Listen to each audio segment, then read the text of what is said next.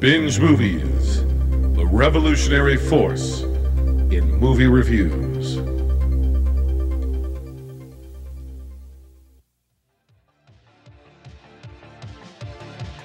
The sizzle you hear isn't just the burning of your flesh.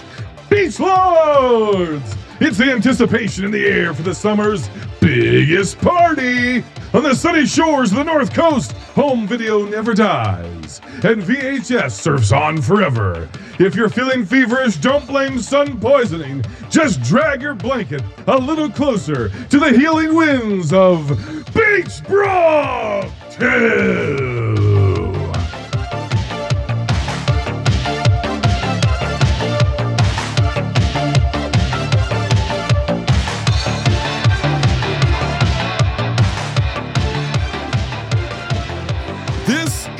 Round 2 of our Gauntlet Eliminator series for Season 6 of Binge Movies. You will select only one motion picture for the vault at the end of the year.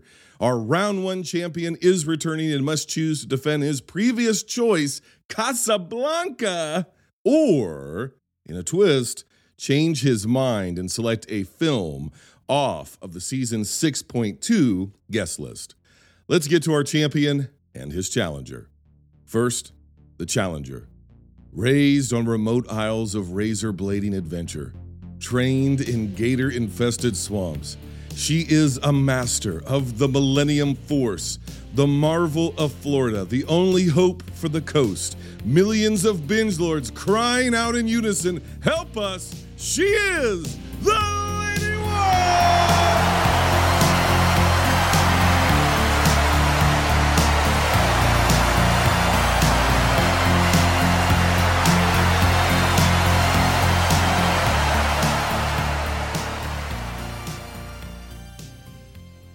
Now, the champion. Ladies and gentlemen, boys and girls, children of all ages, run and hide, for he is more machine than Iceman now, twisted and evil. His castle sits high atop the Arctic where his heart was turned to ice. There he awaits his revenge on every movie people have ever loved. He has made his chilling return to Northeast Ohio. He is the party pooper of film Twitter. It is the second coming of the Iceman. The reigning, defending, last movie standing champion of the world, D.W.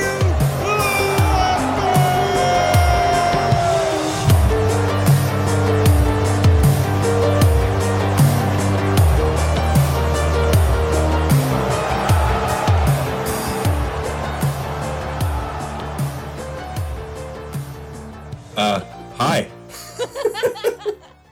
Wow, what an intro. That was even better than the last one. Wow, I applaud you for that. I am shaking my glass full of ice right now. That is fantastic. Thank you so much, Jason. The only thing colder for Lundberg than the drink in his hand is the blood in his veins. He's a killer. He's a murderer. Movies you love. Have you ever loved a movie?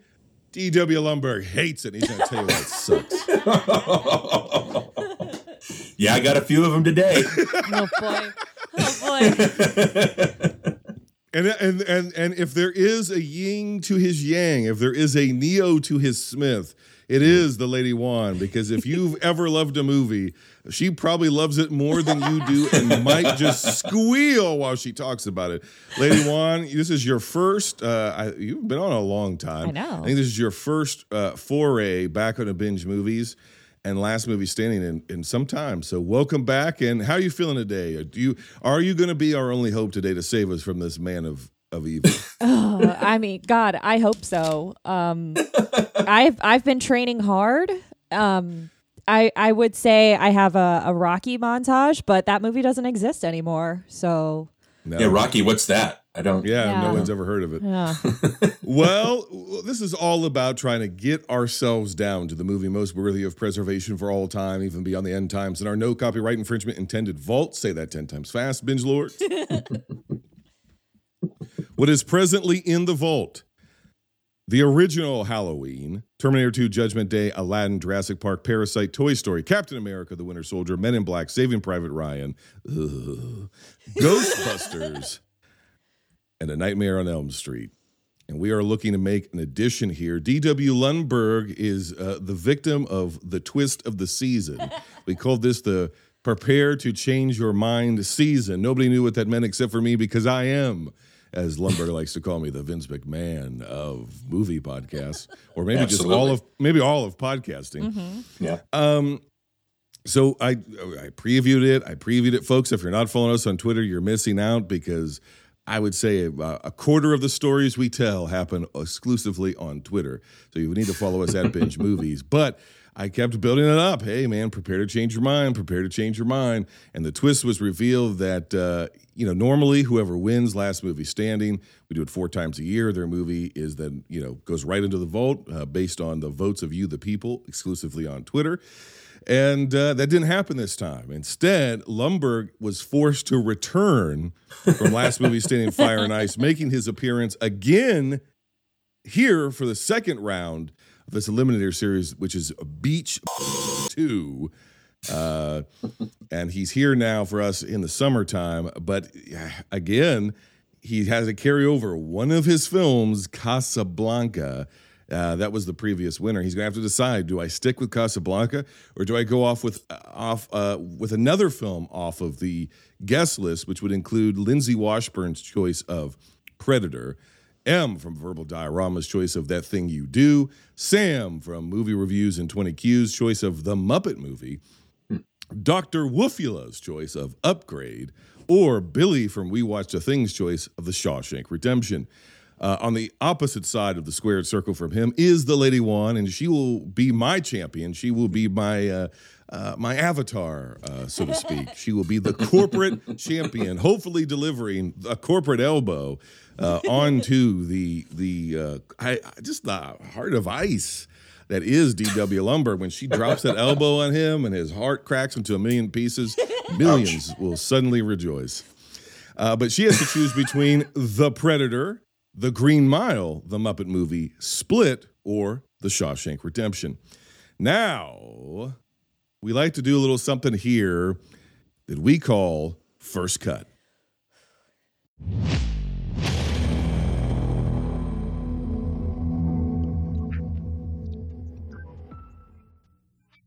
Lundberg, you have 6 films this time, so I want your bottom 3. And then we'll go to Lady Wan. We'll get your bottom 3. These are the first 3 films that just immediately are on this list that you're like, they may be good, but they're not great, and they're certainly not all-timers, so we're getting rid of them. Or maybe you think they're the absolute drizzling shits. Either way, let us know. Be quick, be pithy, be funny. Entertain the people, goddammit. Tell us, Lundberg, what are you getting rid of first? What's First Cut for you? Wow, no pressure there. First, let me just, I don't think I was forced to show up. I done it my choice. But again, the twist did hurt. It hurt really bad because of all the stress that on my last movie standing. And then as soon as you announced I was going to do the second one, I was like, oh no. So not as stressful this time, but yeah, anyway, so still a lot of stress, especially with my competitor here. So my 3, the first one that's going to have to go is Upgrade. Dr. Woofula is going to kill me. Why so? Why get rid of Upgrade? What doesn't work? It's good. I mean, like you said, it's fine. Like everything's fine. I like the camera work. I like the action. I like the gore effects, like the body horror type. I love all that. If you're going to put like maybe a James Wan movie in there, I don't know if I would put that one. Yeah. It is Wan. It's not Leigh Whannell, right? I keep mixing those guys up, even though. No, it's Leigh Whannell, but that's okay. Okay. Oh, it is okay. That's what I meant. If it's Leigh Whannell, like I would choose probably The Invisible Man. That's yeah. That would be my choice for his best movie. So Upgrade is fine. It is a better version of Venom. Like a lot of people. Yes, it is. But I just don't know if it's like inductment worthy. So that one's got to go. Yeah. The next one is That Thing You Do. Thank you. You're the enemy, and I still want to praise you. Get that shit out of here. What the fuck are we doing? Yeah, no kidding. Well, again, M's gonna kill me. It's like you guys talked about in your episode. It's bubble gum. It's pure bubble gum. It tastes great. It's there's no calories, any of that. It's just I don't know if there's get it out of here. Yeah, Fuck it. Yeah. There's no place for bubble gum in here. I guess that's right.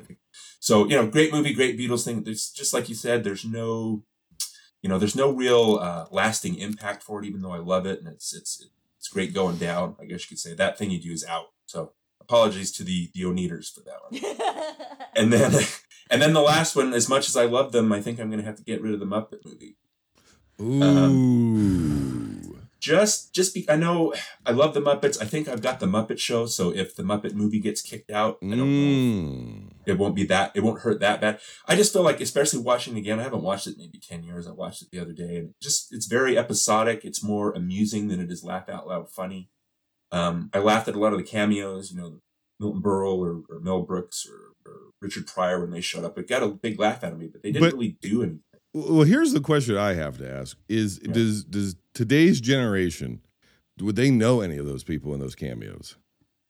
Well, I think other than Dom DeLuise, does Milton Berle have a high Q rating amongst the TikTok generation? No. Well, obviously, if you listen to Binge Movies, you know who Dom DeLuise is. Well, yeah, I mean, we're the most popular movie podcast on the earth, so of course everybody knows who Dom DeLuise is.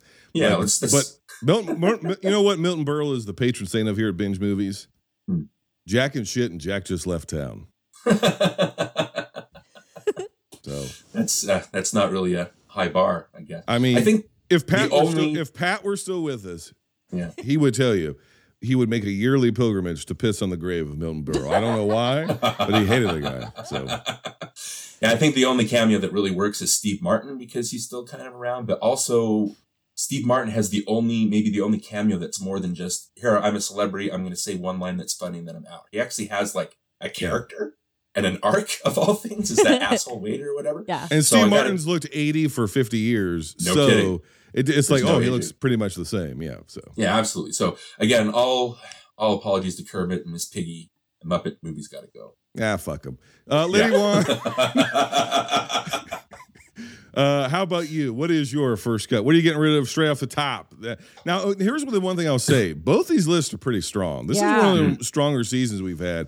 There's like sometimes a movie gets through and you're like, why the fuck is that on here? Mm-hmm. And it's not really the case this time. They all, they're not necessarily all preservation worthy, but they're all pretty good movies. There's nothing on here that's like an outlier, and there's no Double Dragon. Yeah, there's no Double Dragon this time around. Oh, my living. So, and Lady Juan, I feel like I delivered you as strong of a list as I possibly could. Yeah. So, what are you going to do today to break my heart, my champion? Well, I'm going to start off by not breaking your heart. I'm going to cut The Green Mile. You were conflicted in putting this on your list, so I'm here to solve that conflict. It's got to go. I took the less generous take on this film, as you and Em talked about, and I think it would be a travesty to allow the magical Negro trope into the vault.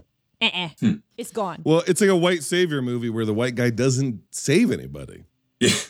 Yeah. It's goodbye. Well, then he's cursed because of it. I guess that's the truth. He is cursed because of it. I think the direction is excellent. I think the acting is excellent. That to me is what stands out. Is the performances, everybody involved, fantastic. So, and it may have been manipulative, but it did work on me, and I know it didn't work on you. So it's gone. Mm-hmm. We got rid of it. I can't say that I wouldn't necessarily disagree. It's maybe the weakest choice I have on the list, but let's see. What else is next? What else are you getting rid of? So my next cut is Split. James McAvoy is stellar in this. He is terrifying. And I love the idea of examining the superhuman abilities of the neurodivergent, but it left me wanting more. And knowing that we get a sequel, and it's a disappointment. It does very little to expand on Kevin's story and literally nothing for Casey's story, which begged for more. So, yeah. Doesn't she fall in love with him? I've erased that movie from my mind, but I don't know if it's love per se, but they end up sort of being, she ends up at least having some kind of sympathy for him. Yeah. It's she gets nothing to do. It's got to go. There goes Split. Yeah, it's an unfortunate thing where it is maybe one of his strongest, if not his strongest, showing as a director since late 90s, early 2000s. Absolutely. And as a standalone movie, it holds up. But then there's this, maybe honest to God, maybe one of the most clever twist / backdoor sequels ever. And if you had the good fortune of seeing it before the twist was revealed, in theaters, it blew people's minds, myself included. It was like, holy shit, what is this? Right? You didn't think at that point, we didn't like this looked like a good movie, but you didn't think he had that in him anymore. Yeah. And then the movies were so straightforward. You're like, oh, thank God, here's one where there's going to be no twist. And then suddenly there is. And I think it's maybe the best quote unquote superhero after credit or mid credit scene in history, because you don't think they're going to do it. And then he does it and he's like, I'll do it. And you're like, holy shit. And you're like, oh my God, this is what and then you know what the follow-up is. And of course, there's rumored innuendo. It's hampered by certain health conditions of actors involved and this, that, whatever. So maybe it wasn't exactly the vision he wanted to execute, but it does feel like it kind of ends up. This movie does leave you wanting more, in a good way. It leaves you wanting like, okay, what's next? We've expanded this universe. Unbreakable was a good film. I think this is a great film. And then unfortunately, the third one it almost kind of kills the whole thing. So I Well, can't. it shits the bed. It does, and it's even an intriguing premise for the third film. And it does, but it's just not executed well. So unfortunately, it does kind of bring this one down a notch. So it is unfortunate. It is unfortunate. Yeah. Okay, what is your last elimination here? All right. This was really, really difficult. I've been struggling for a while. I would imagine so. I have to cut Predator. Yeah. It's tough, but yeah.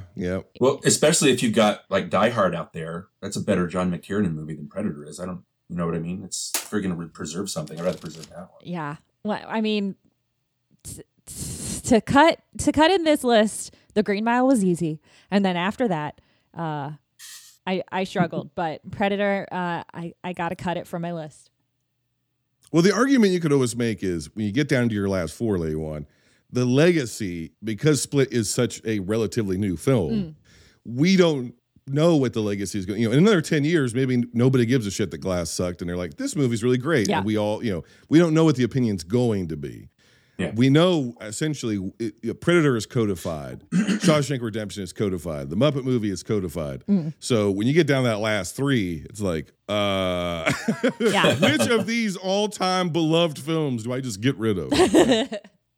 Yeah, it was a challenge. That's tough stuff. But yeah. Tough stuff, as Lady Wan likes to say on all of her podcasts. All the time. Well, why? What finally made you decide to cut that one? I'm in agreement. It's fine, but it just, when it comes down to who can I save, it just didn't make it. Didn't quite make it. Interesting. Well, that is First Cut. It's time now we go to Paul for the Countdown Movie and TV Reviews podcast for him to give us the rules of Last Movie Standing. Competitors have been randomly assigned either the guest list or Jason's shortlist before the episode. The winner of the opening done/Deloise coin flip will choose between two advantages: first pick or first word/last word. First pick means they get first choice of movie from their list, giving them the advantage of choosing the film they think is most likely to win. First word/last word gives the advantage of hearing their competitor's final argument and gets the last word to the audience. Last Movie Standing is a 4-round snake debate. Round 1, opening arguments of 90 seconds. The person with the first word is given 90 seconds to make their uninterrupted case for their film. Then their opponent makes their case for their film. In round 2, rebuttals take place, also over 90 seconds. The person with the first pick is given 90 seconds to critique their opponent's argument. Then their opponent does the same. Round 3, cross-examinations, also 90 seconds. The person with the first word will be given 90 seconds to directly question their opponent. The opponent can respond during this time. Then their opponent has 90 seconds to do the same. Round 4, closing arguments. This time, just 60 seconds long. The person with the first pick will be given 60 uninterrupted seconds to make their appeal directly to the audience for their vote on the basis of their movie's worthiness and the opposing movie's lack thereof. The person with last word will conclude with the same. You mean he's not there? No, I used to keep him in a little closet I made for him, and then a bunch of Australian humanitarian workers were like, you know, and in lieu of an international incident, I let him go. Yeah. You know, you know how they used to, well, I don't want to call him the Gimp of binge movies, but. Well, you don't want Australia on your ass. You really don't. Yeah. No. Paul may want Australia up his ass, but I don't. Oh, no. I don't want him on mine. Oh my God. Well, if we're being fair, it would be Wayne who'd want Australia up his ass. And he may have had most of Perth up his ass at one time or another. So. Ouch. Or at the same time. Who knows? Perth has a wide girth, isn't it? Oh my God. That poor guy. He's created a bit for himself. It's now inescapable as the ass man over there. Well, we find ourselves in an interesting conundrum, children, because now the Lady One has two choices and D.W. Lumberg has potentially three choices. Because remember, he has a champion's advantage of a carryover with Casablanca. And normally we would do our Dumb and DeLuise coin flip, but of course, as the Vince McMahon of podcast, I have another twist for you. You may have heard throughout the course of this, or maybe not, depending on how well my editing skills are, the sound of a shuffle. It's a shuffle of cards. And we're going to do something we like to call sabotage. Oh, shit. Rather than doing the coin flip, I am going to pull two cards, a little high-low action for you, a little Akira Kurosawa action for you. And the highest card will get the choice of eliminating one of their competitors' picks. Oh. Leaving them with only one film. Now, you do not have to use that sabotage. You can choose first pick or first word, last word. So essentially now there are three advantages on the table for you to use. So you want to be strategic about this. So, Lady Juan, since you are... Is it too soon to bring in another lawyer? Lady Juan, since you are our guest, you are going to get the first card. I'm going to shuffle. Okay. I'm actually going to ask you, I've just shuffled repeatedly, but I will ask you, do you want me to cut the deck? No. No. Okay. So then we're going from the top of the deck as it is. Okay. I have now pulled your card, Lady Juan. Lumberg, I'm now pulling your card. Okay. We will reveal Lumberg's card first. D.W. Lumberg has the King of Diamonds. Oh. Which means the Lady Juan needs either an ace or a joker, because jokers are wild. And the Lady Juan has a 7 of diamonds. Lumberg, you have 3 advantages to choose from. Oh.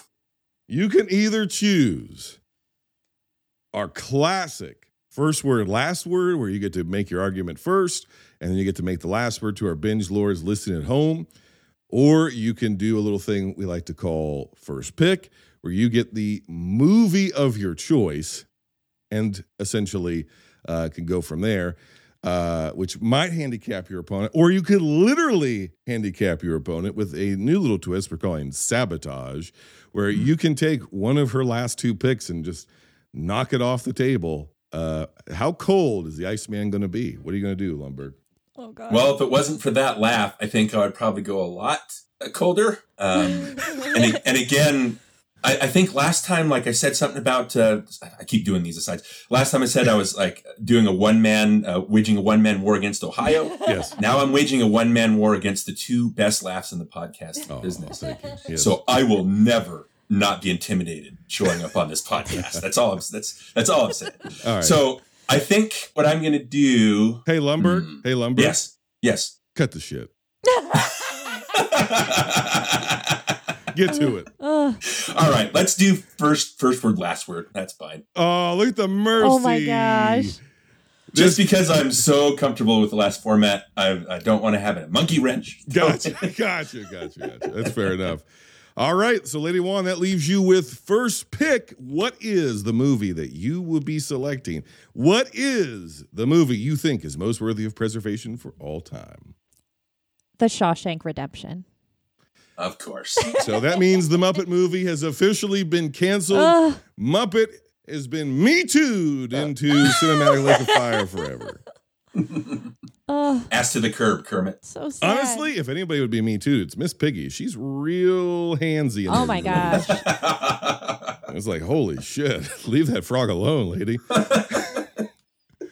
Because the thing is, sometimes he's consenting, but most of the time he is not. No. Yeah, apparently felt frogs don't have body autonomy. No. All right, so that means first word, last word. Lundberg, you are up first. You get opening argument number 1. This is round 1. In this round, you get 2 minutes to make your opening argument. Are you ready, sir? Oh, I am. But you have to reveal to us. Oh, I do. I almost prematurely completed here. So excited. I was so excited. You have 3 films on your potential list. What film are you going to select? What 2 are you going to shit can? Let us know. What if I pick Shawshank Redemption? What happens then? You can't. Yeah. I was going to say, let's just talk Shawshank Redemption for an hour. Yeah, she just took it, buddy. That's off the table for you. So yeah. Well, again, I wasn't a huge fan of it before we did our last podcast, but upon rewatches, I'm a huge fan now. So I'm going to have to stick with Casablanca. He's sticking with his original pick. Can Casablanca make it through another round of Last Movie Standing? Can it make it through? Are you ready for your opening argument, sir? I am. All right, round 1 begins now. To borrow a phrase from a friend, Casablanca is the best argument Hollywood ever made for itself. Made under studio conditions, on studio sets, with actors and even a director under studio contract. Casablanca is, first and foremost, a product as impeccably crafted as anything from its era. Yet, recent rewatches have shown me, and also recent episodes of this podcast, as it's shown many people over the decades, that the movie is about so much more than the romance at the center of its marketing. Humphrey Bogart and Ingrid Bergman may be the faces you see on every poster and Blu-ray cover, but they're supported by the likes of Claude Rains, Sidney Greenstreet, Conrad Veidt, and Peter Lorre, A-plus character actors who infuse their dialogue with personality and life. The visuals may not seem particularly stand-outish on first glance, but look again and you'll see how subtle lighting choices reflect the characters' inner natures. Rick in conflicted half-shadow, Ilsa in a gauzy ethereal glow, Victor in unflinching bright light. A staple of prolific director Michael Curtiz, who believed that the style of a film should never get in the way of the story being told. Then there's the centerpiece La Marseillaise scene, in which Paul Henreid's Victor inspires a room full of downtrodden war refugees, some of whom were refugees in real life, to stand in defiance of the Nazi terror taking over their country. It's one of the cinema's greatest moments, and a slap in the face not just to anyone who stands on the sidelines during times of conflict, but also to people who write up the movie's themes of morality, self-sacrifice, and idealism versus cynicism in favor of a simple romance. Casablanca endures because it encompasses deeper ideals than what we see on the surface. Okay, you had about 16 seconds left on the clock. I guess you're going to forfeit the rest of that time.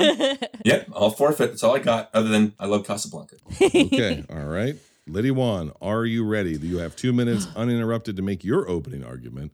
Remember, you're making an opening argument in favor of your film, not necessarily rebuttal of Lundberg's. That comes in the next round. Man, I thought I only had 90 seconds. Are you ready? Oh, God. I prepared for 2 90 seconds.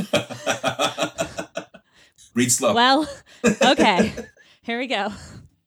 You don't have to take the whole time. Okay. So, yeah. Are you ready? Yeah. All right. Take a breath. Your time begins now.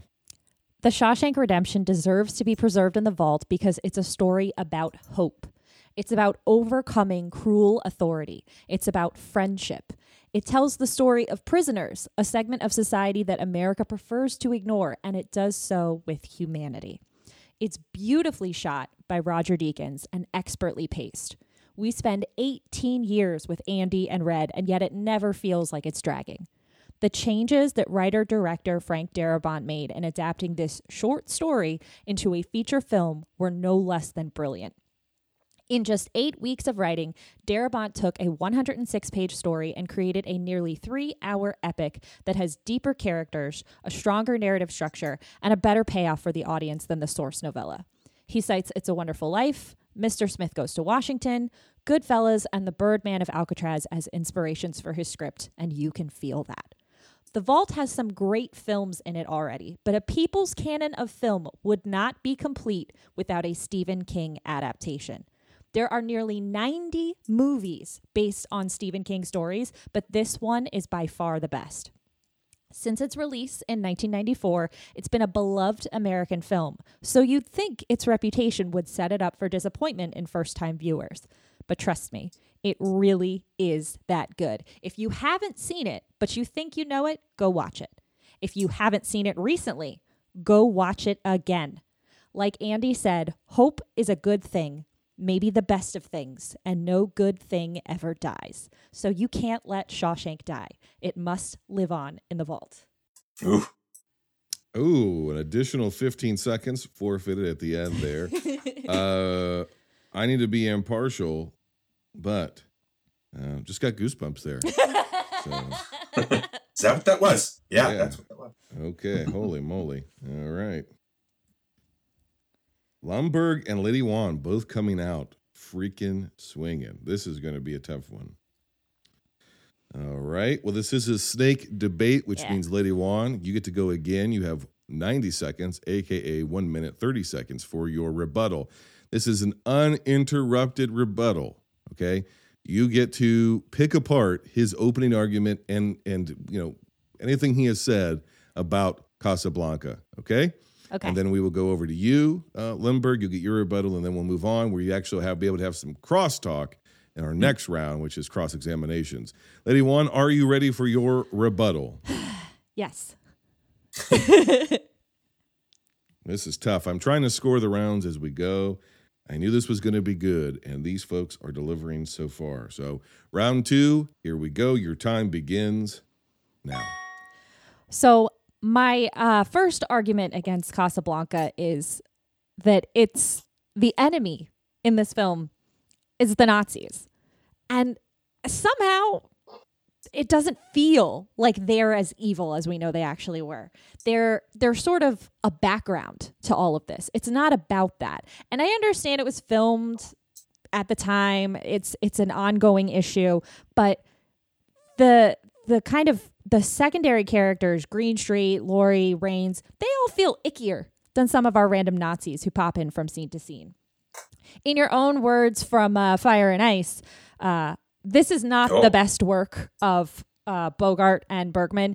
It's good work. Bogart's great in his scenes with Ilsa, but when he is supposed to be drunk, it kind of comes off as silly. The rest of the time, he's pretty stiff, and not in a way that feels authentic to the character, but in a way that doesn't feel genuine or natural to the scenes. And on top of that, we've got the direction is lacking. This is the year after Citizen Kane. I wanted so much more. The bar has been raised as far as immersive storytelling, and what we see here really doesn't compare. We hang around in Rick's cafe with some flashbacks to move us around, but none of it feels real or lived in. I don't feel like this is a real world. This very much feels like sets and stages, and it could be a play. Ooh, and you're out of time. You're out of time. Okay. She took it down to the wire. Lumbergh, are you ready? 90 seconds on the clock for you. Are you ready for your rebuttal against the Lady Wan? So I'm rebutting what she just said, correct? You can rebut her opening argument, which she just said, et cetera, et cetera. Okay. Yes. Okay, I am ready. Go. Okay, Lady Wan, I am in complete agreement that it is a stage set Hollywood production. I think I made that, I'm blinded by everything. Everything's a blur. So I think I made that argument in my opening statement. The thing is, like, yes, the Nazis are the villains, but I think it's not so much fighting Nazis. It's not Indiana Jones here. They're more fighting an ideal. That's what the movie's about. It's about Rick setting aside his selfishness and basically putting his morals front and center, which he has and which gets ported across. I talked about that La Marseillaise scene. The thing that makes that scene is that Rick gives the nod to give that the okay to play that song. I think that's so powerful. It empowers everybody in that room. You also talk about Shawshank being about cruel authority, about friendship, about prisoners. I would argue that Casablanca is also about that. Cruel authority, the Nazis, friendship between Rick, everybody in that cafe, prisoners. They're all prisoners of their own making under Nazi rule. So again, I think even though the direction may be lacking as well, it has oomph in the sides and in the side characters that give it all the life that it needs to make it a full experience and not just a one-sided movie. I think that's what makes Casablanca such a classic, is that it has all these elements, real world, movie world, all that stuff, but it does tie in. And I agree that the supporting characters are ickier, but that's the fight that Rick is fighting against all these people around him. So, okay, you had 5 seconds left. I'd hate to be the poor son of a bitch that has to argue against Casablanca or the Shawshank Redemption. You guys are up for it, buddy. You guys are up for a challenge here.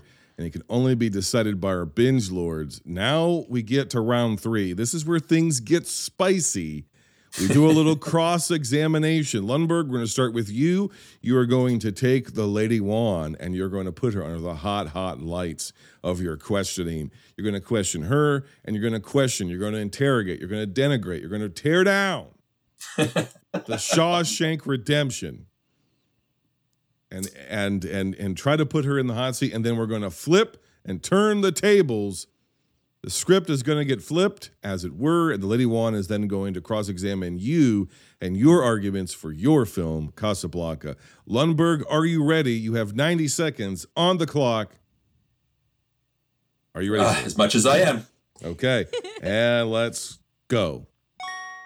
Okay, again, apologies to Shawshank Redemption. I do think it's a great movie. I do think that it has lasting impact. Let me ask you a couple of questions, Lady Juan. You say that the changes by Darabont are expertly done. Mm-hmm. I would actually disagree on that. The parts that I didn't like were actually the changes. I don't like that the Tommy Wallace character it's so melodramatic how they trot him out and then, they have the warden and Hadley shoot him. Like, it's so, it seems so obvious to me. I think, as far as the pacing goes, I don't know, well, what do you think about that? What do you think about the melodramaticness of the changes? I gasped when he shot him. It completely caught me off guard. I thought there was no way it would go that far. It blew me away. And I feel like while I was watching it, I was like, I can't believe that they put this entire story into a movie and never made it feel like, oh, come on, get on with it. And it wasn't until after I saw it that I found, did my research and knew it was based on a short story. And I was like, the hell? How is this a short story? And so I was really impressed with the additions and more so what he did for the supporting characters outside of Andy and Red. I think that's what was so much stronger. 10 and seconds. do you think that the movie lasts because of the ending or because of the entire movie? I would argue it's because of those last 10 minutes. I think it's because of the entire answer. movie. Okay. All right. That is your time. 90 seconds goes by quick when you're doing cross-examinations. Lady Juan, I would recommend, as Lundberg tried to do, get to your questions as soon as possible. Yeah. Lundberg, if we go over, you do have a little bit of time. I'll give you a little bit extra time to answer, briefly, as Lady Juan did. Okay? Okay. All right. Lady Juan, you have 90 seconds. Cross-examination. Put the screws to this guy, all right, like he did to you. Are you ready? I'm ready. All right. Here we go. And go. So, could you tell me anything about Ilsa?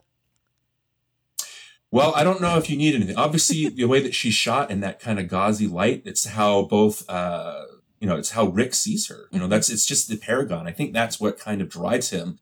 I don't think you need more than that. She's kind of, it's him and the fight that they're having there between, I forget I'm blanking on the other guy's name. Anyway, the rival, how they're kind of, at odds with each other. I think it's about Ilsa, but it's about that just how beautiful she is and kind of the representation of what an actual woman is, back in the 40s. I think that's kind of what they're fighting over. Victor, that's the guy's name. Sorry about that. Do you think this is the best way to tell this story, or do you think it could have been more interesting to learn about Ilsa and her struggle between these two men in her life and how she makes her decisions?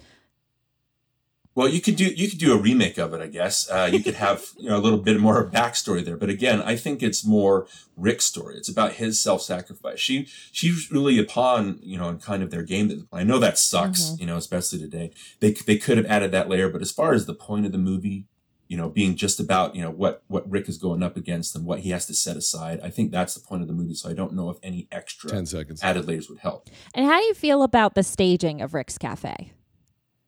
But again, it's very play set. It's like it's stage set. That's how almost every movie back in the 40s. I know you talked about Citizen Kane, which it kind of compares. It doesn't compare favorably visually with Citizen Kane, but again, as far as Curtiz said, he's saying he wanted to focus on the story, and you do have the German expressionistic cinematography, the black and white cinematography. It's just not as noticeable like something in Citizen Kane, where I think the style is more than the substance. Okay, all right, that was your response, Lady Juan. That was your cross-examination. You get to go again for your closing argument. We're already there. Wow. You have 60 seconds, 1 minute to sum up everything you believe that is good and great and worthy of preservation for Shawshank Redemption, and every hole or weakness in Lundberg's argument or his moral framework as a man. You get to, this is it. This is where you get to lay it all out on the line. That last one's not hard. Make your case, make your appeal directly to the binge lords, to film Twitter, to the dark movie overlords themselves. Okay. All right? All right. And then Lundberg, you will get last word. Okay? 60 seconds on the clock. Lady Juan, are you ready? Yes. And go.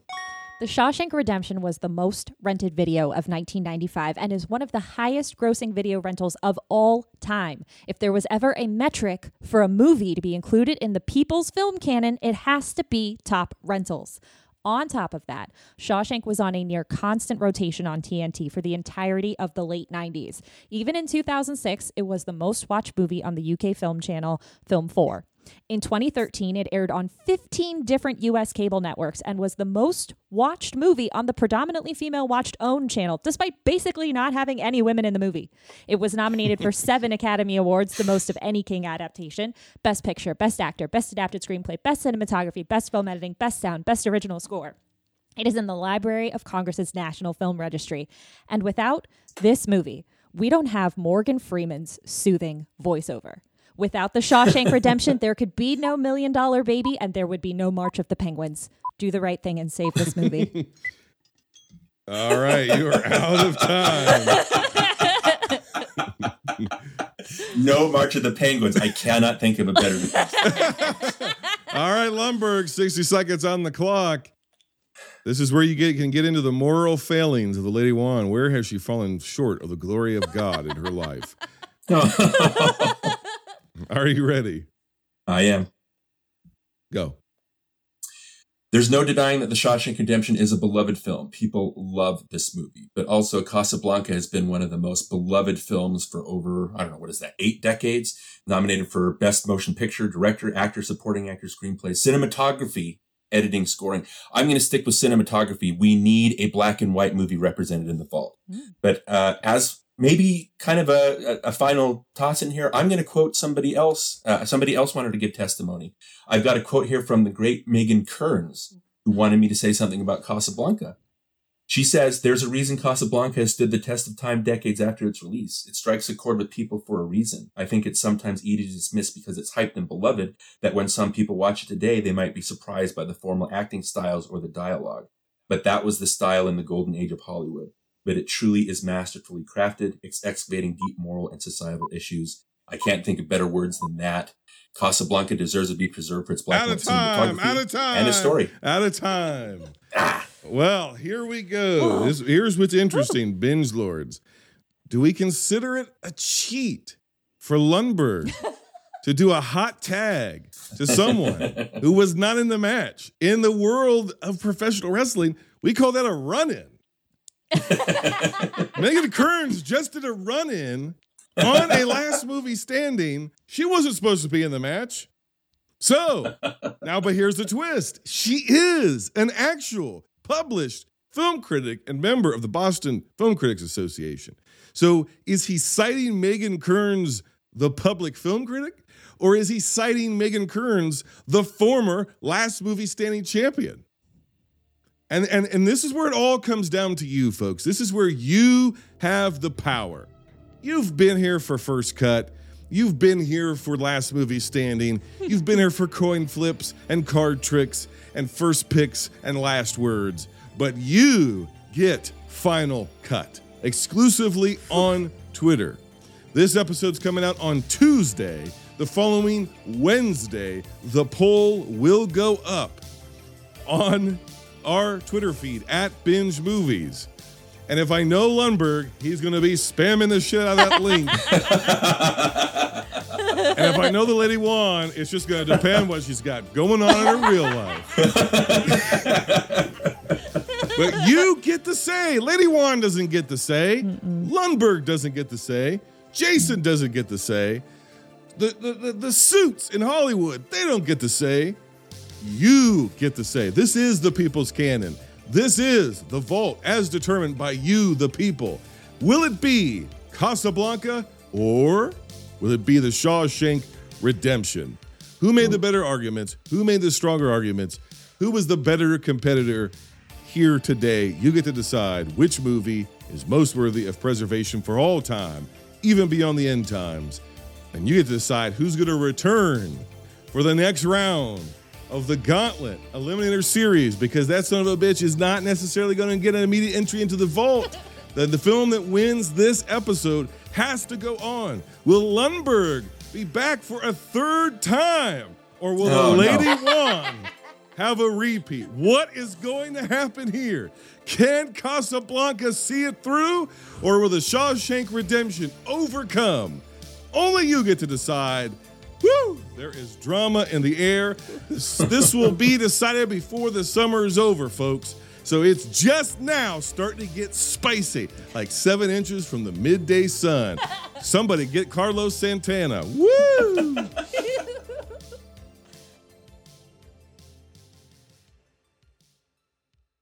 Lundberg, let's start with you. You are my rose in Spanish Harlem. What do you think about this, your competitor, about this game, and where can the good, fine folks at home find you when you're not here destroying the hopes and dreams of many people? Well, 2 things about this gauntlet. Number 1, damn it, again. Stress. And then second, I can't get the mental picture out of my head of Megan Kearns doing a run-in. With a steel chair. Absolutely. That is an image that's going to stick with me. I hope oh man. Yeah, that's great. Well, no, listen. Not only is it a run-in with a steel chair, it's a heel turn because she has only ever been on Binge Movies because the Lady Wan recommended her. Yeah. Oh. So she just turned heel against her friend.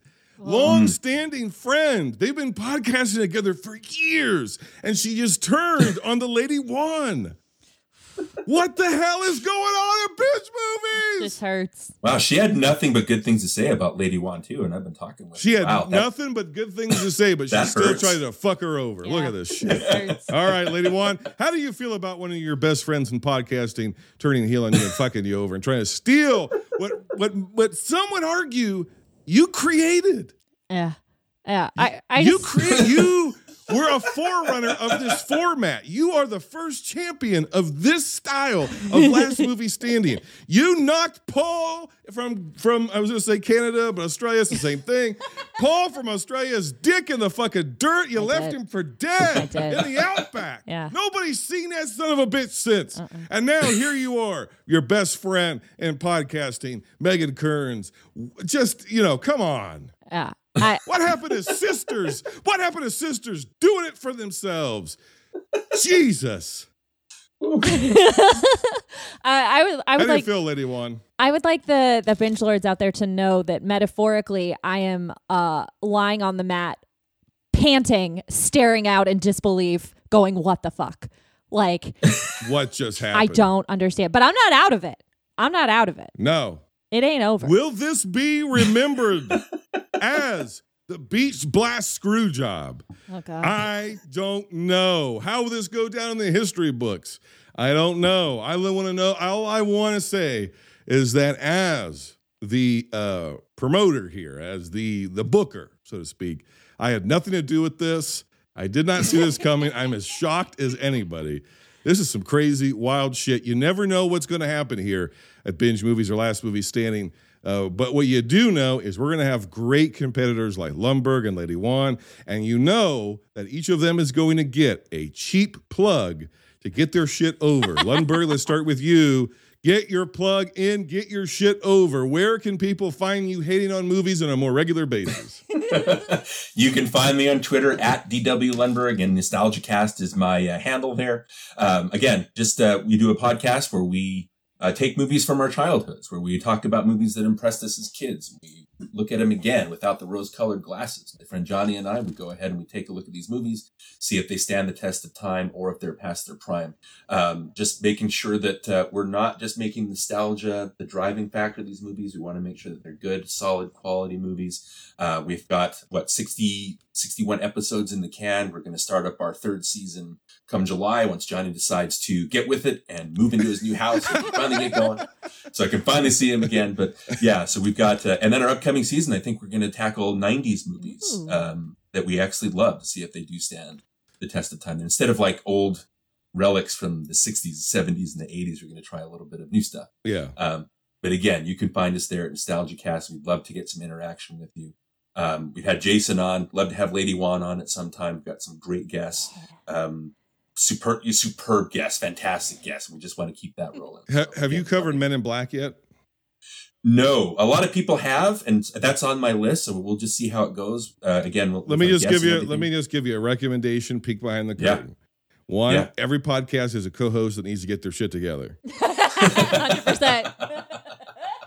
Or they can just die. I guess that's how binge movies. Correct. I'm going to tell you. I won't sound with. Never mind. But I would say you need to do a Men in Black episode. If you're doing the 90s, you got to do Men in Black or Independence Day. Either one. Yes. And the only person worthy enough to do that in those episodes is a Lady Wan. Okay. Well, I'm writing you down, Lady Wan. Right. I hope that's a challenge you want to take us up on. Hell yeah. All right. Perfect. She can take you behind the scenes. If you've ever wanted to know how Universal Studios operated in 1997, she can get you there. She'll tell you. Or Twister. Okay. Those are the three films. Independence Day, Men in Black, or Twister. You have to have her on. She's already done a couple of those. You're going to get the choice. She's done a couple of those for us, and I think she's got... She had more to say. We talked about at least two of those movies for 5 hours, so she's got more to say. Yeah. Lady Wan, where can we find you? What are you up to? You're just, the hope and light and joy of film Twitter because you're barely on there, and when you are, you tend not to complain too much, unless it's about airlines. Oh yeah. So I got a lot of airline enemies. Let's just say that. Airlines, hockey, and college football. That's when the grump comes out. But otherwise, your array of joy and sunshine. Where can we find you? What do you got going on? Well, you can find me on Twitter with airline complaints and daily framed brags at the Lady Wan. You can find me there. My show is Screen Run. We have 2 seasons out right now. The first season is every Kevin Smith movie. The second season is all of the Alien movies. And while we're on this topic of Alien, I'm so glad that we got rid of Predator because I feel like it would have been wrong to put Predator in the vault when it is responsible for 2 anti-vault movies. Without Predator, nailing it again. Without Predator, there's no The Predator. There's no AVPR, and like that fuck. I mean, so I'm glad we got rid of it. I'm sorry. I know people love it. And without Predators, no weaponized autism. Shane Black came back to a franchise after 40 years. It was like, what about autism? Yeah. Yeah. What if the plot is autism? Yeah. And they were like, yeah, here's $100 million on Olivia Munn. Don't Shane forget, Black. we also have to make fun of Tourette's. That too. Oh, yes, Yeah. yes, that's right. Yeah. Yes, that's right. Yeah, don't worry about it. So, jeez. so yeah, Yeah. glad Predator is gone. Well, that movie's in the anti-vault. Predator's gone. Yep. Yeah. You make a good point there. Yeah. Let's make this the last time we ever speak or hear that. Those two movies. Yes, I would agree. They never happened. They've been eliminated. And thanks to our binge lords over on Patreon, patreon.com/binge movies, they have been quarantined Yes. from the rest of film. Our most recent entry into the anti-vote is actually from this season. Our patrons decided to vote Bonfire of the Vanities into the anti-vault. So now Thank you. Tom Hanks has an entry in the anti-vault.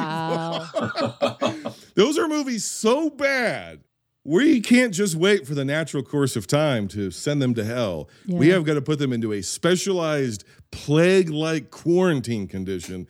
We stick it into a biometrically sealed vault in the deepest, darkest core of the earth where nobody can ever get to them. So now Tom Hanks has his name forever beside Alien versus Predator Requiem and Tiptoes and The Suckling. The Suckling. Yeah. So Well, I don't know I think Hanks is okay with that. He did log Joe versus the Volcano in 1990 as well. So I would be happy with that. That's a good trade-off. I think so. Yeah. Joe versus the Volcano didn't make it through, unfortunately, but it is an underseen movie, I think. So I'd say give it a watch before it disappears forever off your shelf. Yeah. Okay, well, it's always been fun. If you want to find us, you need to vote. You need to go to Twitter @BingeMovies. If you're listening to this in real time, it'll be up on Wednesday, the day after this episode drops. Get on there. It'll be up there for about a week or so you have a little bit of time. But vote, because that is what's going to decide what film makes it to the next round and which competitor you want to see come back. So will it be D.W. Lundberg trying to go for a three-peat, which is very tough, just ask the Lady Wan, or will it be the Lady Wan making it to the next round and getting herself one step closer to being a two-time Last Movie Standing world champion? We're going to find out. You get to decide. Until next time, binge on.